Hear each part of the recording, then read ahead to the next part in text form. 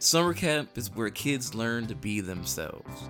It's a time where they are away from their parents for the first time, and they begin to learn how to operate independently. They are forced to mingle with kids that they don't know and in some cases won't ever see again. When I agreed to work as a camp counselor, my thoughts centered around that and helping those kids navigate the rushing waters of independence while having a good time and a good summer. However, as I'm sitting here right now talking to you guys, reflecting on this experience, I have to confess that what I've been thinking about most through this experience isn't what it means to be a child or what it means to have fun, but more so what it means to be powerful. For those of you who are unaware, being in charge of 20 to 25 middle schoolers at the time really makes you contemplate what it means to be in charge. It's a madhouse. It's like every man for themselves. And this is coming from a person who was a cop in Atlanta, like one of the most dangerous areas in Atlanta. And I had no power there. None of that mattered. None of the drug dealers I arrested, the gangbangers, the murderers, the rapists, none of that mattered. It was like all the powers I had before were gone. If you ever played like a sequel to a really good video game where at the end of the first one you got all these powers, but by the second one they take those away for plot purposes. That's what it was. My powers were gone. It meant nothing to these kids. So all this chaos and this lack of my ability to round these people together, round these kids together and lead them effectively made me wonder, what does it mean to have power? As a species, humans are obsessed with power. It's what gets you the cars, the girls, the fame, the fortune. Simply the fact that you know the names of like Alexander the Great or Napoleon or Genghis Khan, despite how long it's been since they died, shows you what power does, shows you the clout that power has and what it means to your legacy. But the question still remains, what is it to be powerful?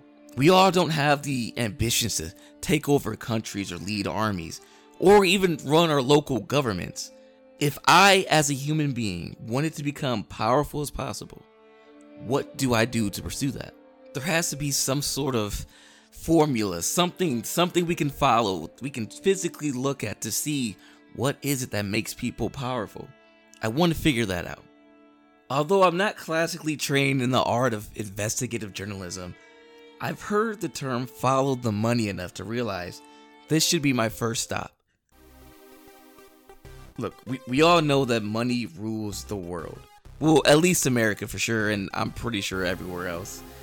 We marvel at the luxurious lifestyles of the rich and famous, the ease, the comfort, that all has to equal power. Everyone has a price, and if you can find it and afford it, the world is indeed yours. We are seeing it day in and day out, buying front row seats and literally feeling the sweat drops off the athletes. Rich people are even surrounded by the most beautiful people in the world. Heck, and we just figured out for sure, without a doubt, that the rich are buying their children's way into good schools, prestigious colleges. Now, we've also found out they can get in trouble, especially with that kind of thing. However, as we all know, if you can afford a good lawyer, the law really doesn't bind you. Since the beginning of money, of currency, there's been an eternal battle, a struggle between the rich and the poor. And as I recall, the rich haven't really taken that many L's in this struggle, if you want to even call it a struggle. Even today, there are countless protests and political campaigns of people screaming at the top of their lungs about the imbalance of wealth and power. And it became clear that money is the root to power.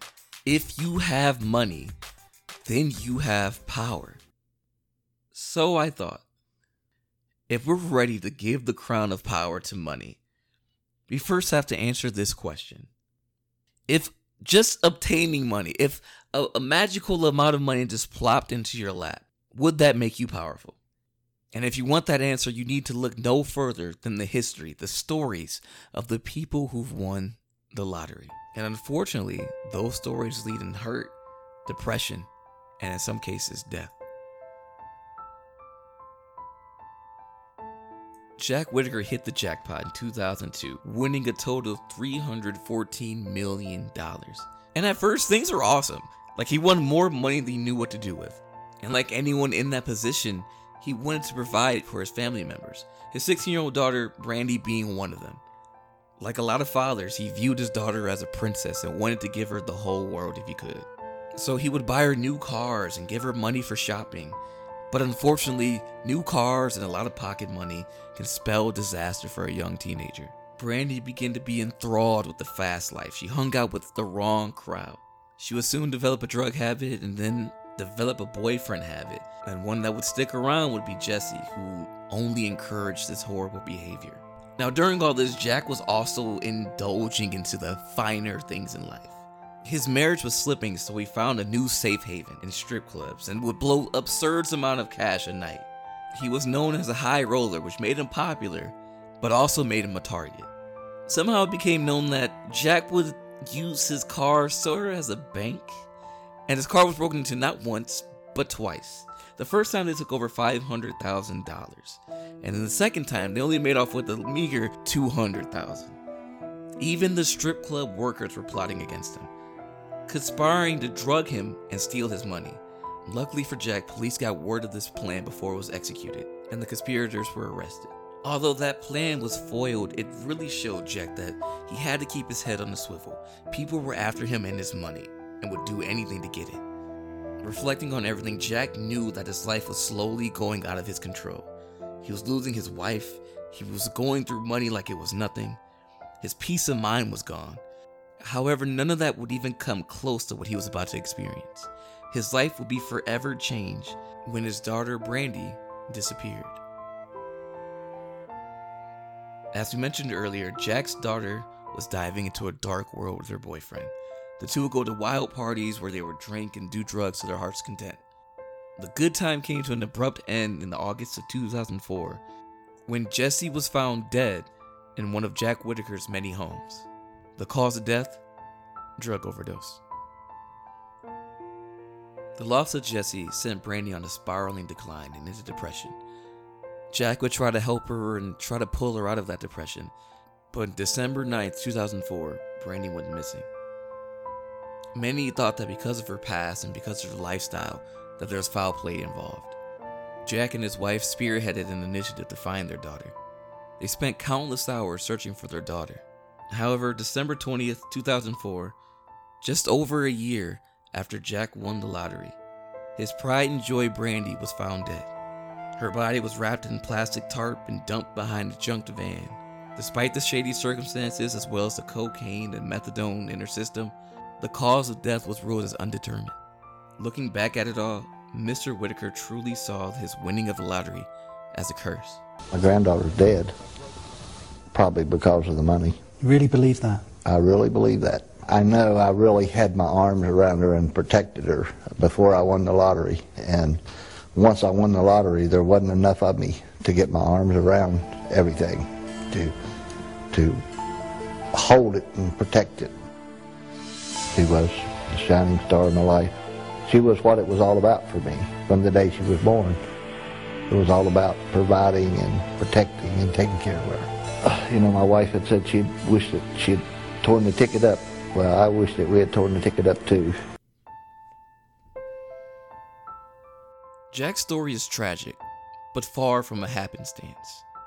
There are plenty more stories of people winning large amounts of money and losing it all in the end.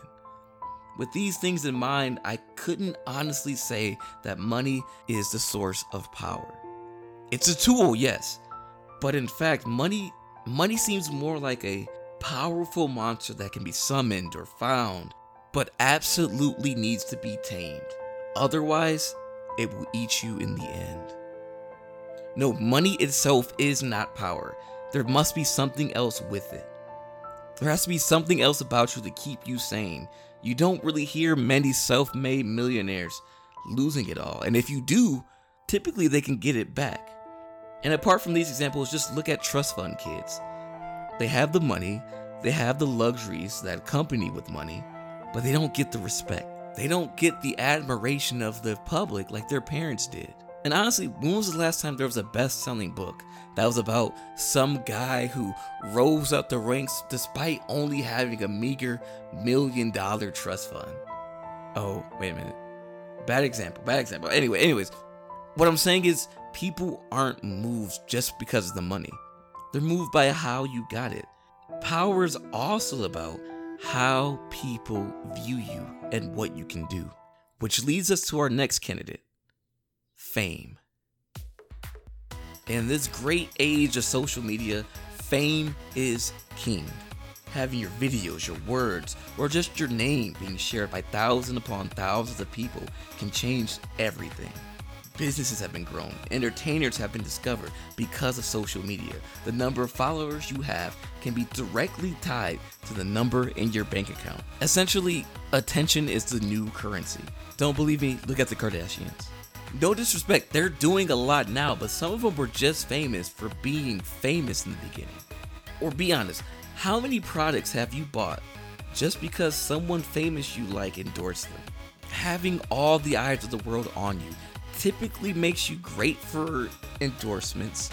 Businesses like you, and that gives you the money. So now we have fame and money, and that has to mean power, right?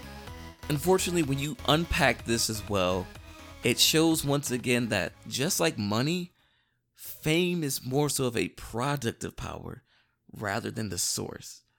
And if you want proof of that, look no further than K-pop.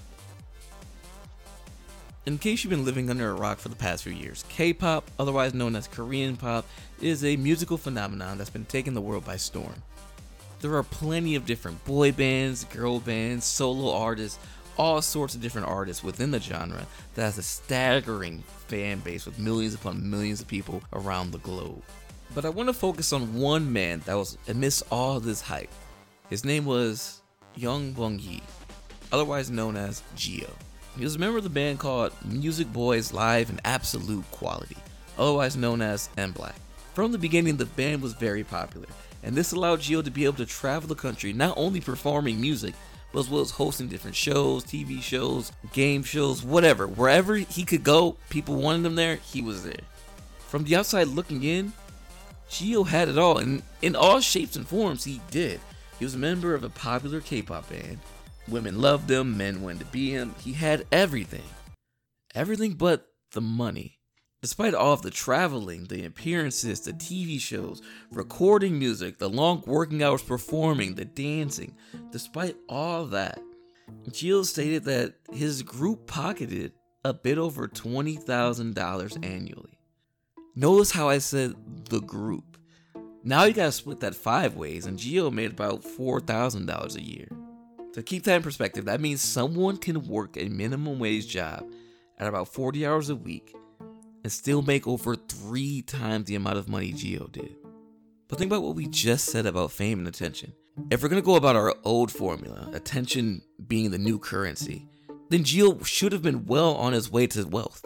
So why, if that's true, does Geo not have any money from his days back with MBLAQ? And the lack of money is just the tip of the iceberg. Health concerns have been rampant if you look at the K-pop community. Like seriously, just Google K-pop star collapsing and just watch how many videos pop up. During a performance, members of a group would pass out in the middle of a concert only to be just dragged off the stage. And then to top it off, the rest of the members would just keep going like nothing happened. I've seen performers dance over the unconscious bodies of their co-stars and act like it's no big deal.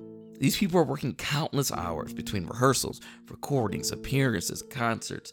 They are overworked and underpaid. Geo is not a weird minority, weird aberration. This is the status quo. And look, Geo was a member of a 5-person group. Some of these groups have 10 people or more. And the reason behind that serves as the way for the music companies to not only make more money, but allow them to pocket more money as well. Let me explain. So the biggest thing is just you want to keep fans engaged, right? And what is a better way of doing that than having an intergroup competition? Good example of this is Harry Potter. Gryffindor versus Slytherin. Give people of your fan base a smaller fan base, another niche within that fan base to gravitate to, and those fans will be even more hardcore because they'll be tethered to that one person or that one group within your group. Now, more people in a group means more guys or girls to pick and choose from to be their favorites. And on the reverse side, more guys in a group means that one person isn't as valuable anymore, and they can be replaced at any time. So once someone gets upset about not being paid enough and wants more of a piece of that pie, the companies can just go out, find a new person and replace them just like that, because there are thousands waiting to take his spot. Yes, fame does carry power. I think we can all agree about that, but it can also be an illusion to power. Some of these household names that we may see living the dream can in actuality have a noose around their neck, aka life-sucking contracts. Do they own their music? Are they doing the things that they want to do? Is this really them? Or an illusion made by these companies for us to gravitate towards, to love, to pine over, to idolize? Let's shrink the scale size of this. Here's the game. Take out your phone, right? Start a timer on the phone, and then go to Instagram and scroll until you see an Instagram star living the luxurious life. That means driving a nice car or taking pictures on the beach, something like that. Chances are it took a few little swipes and you got that. The problem is most of it is a facade. The cars are rented or borrowed from a friend, and the pictures on the beach, that picture was one of thousands of pictures they took that same day and spread it out within a few months to make you think they're still living that lifestyle.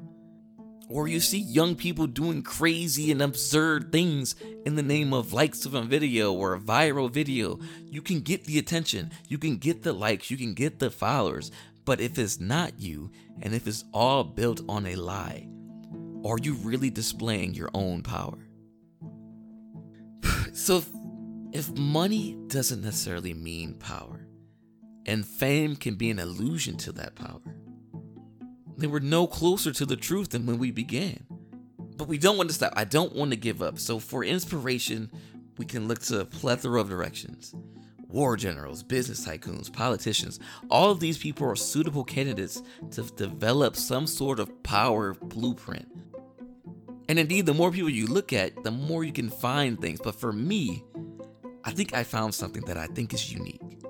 I feel as though it's the most unique thing, and dare I say, the most empowering perspectives on this topic. And it comes from a philosopher by the name of Friedrich Nietzsche.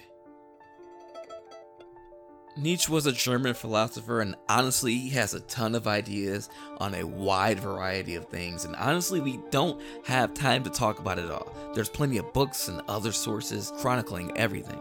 What I want to talk about, however, is a sliver, like a small little piece of something he said that honestly I believe is the most important piece of wisdom he had. I want you to answer this. What does Bill Gates, Beyonce, and LeBron James all have in common? When they walk into a room, they instantly garner the attention of that room. They demand the attention. They don't do it by screaming, "Hey, I'm here. Hey, it's LeBron James. What's up, what's up, what's up?" Or, "Oh, look, I'm Beyonce." No, it's not that. Their mere presence, who they are, captivates everyone in that room. If that's too big in scale, think of someone smaller. Think of someone you know personally that you see as a great leader or a great role model or people look up to. There's just something about them that makes people listen, makes people hear them, and then makes them stand out. So what is this thing? Nietzsche would say that this is their will to power, or their ability to be uninhibitedly themselves. We marvel at Beyonce not only because of her musical prowess, but for her fierceness. Women become alive listening to her music because she's promoting the act of being yourself and being unapologetic because of it. LeBron James has a saying, "more than an athlete," signifying that he is whatever he wants to be, despite others telling him to just shut up and dribble. These are brilliant real-life examples of practicing will to power. Being able to express and achieve your desires, values, skills, whatever it may be, without having that flame smothered by the rest of the world, is practicing your will to power. In other words, a lion is going to be a lion wherever you take them. The will to power, I believe, is so profound because it allows you to determine what power is. You become the master, which makes you essentially more powerful. Because if you look at all of the greats, they didn't do what they did They didn't get to where they wanted to go by doing what other people told them would fulfill them. They did what they thought was right, what they thought was in their destiny to do. To be themselves, to be absolutely themselves was their will, and they forced that will on other people. They created their own destinies and showed people that those destinies in their minds were real. Michael Jordan's path to power was basketball, and despite being cut from that high school team, he still forced his will and kept going and became one of the best basketball players, if not the best of all time. J.K. Rowling's will to power was tested when no one else thought that her series Harry Potter was going to be a big seller. And despite that, she forced her will upon the world and tried until something came out of it. This is what separates the people we were talking about earlier from those who truly have power. A lottery winner cannot get wealth by their own means. Their will did not make it happen, so therefore they lose it easily. And Gio was not allowed to be who he was, and because of that, he never felt the power until he left the band. You may not even feel power because you aren't doing what your soul is telling you to do. I mean, I'm gonna be honest, I struggle with this every day. And you know what's weird? Because as you grow up, you're given goals to achieve. Do this homework, pass this test, pass this class, and then go on to the next grade and repeat. Year after year, others put goals in front of us, and we must learn how to achieve them. But then one day, school is over, and you are automatically, out of nowhere, you're supposed to give yourself a goal to accomplish. We have to find our own will to power, and honestly, this is what makes or breaks a lot of us. Can we push through and answer that question that plagues us all, what do I desire? Or do we just settle for the answers already given to us? Power isn't about fame, it's not about money, and it's not about having the ability to hurt others. Power is being who you are without any limitations. It's becoming who you truly are. And it's the ability to express yourself freely and fully. Thank you all for listening, and until next time, take it easy. Hey, I hope you really enjoyed the episode. I had a fun time making it. If you like what we have going on here, feel free to follow us on social media and subscribe to the podcast. Also, if you want to know a little bit more about just my thoughts on life, you can check out my book, Finding Your Prime, on Amazon and Kindle. It's about a lot of the lessons I learned during my time as a police officer.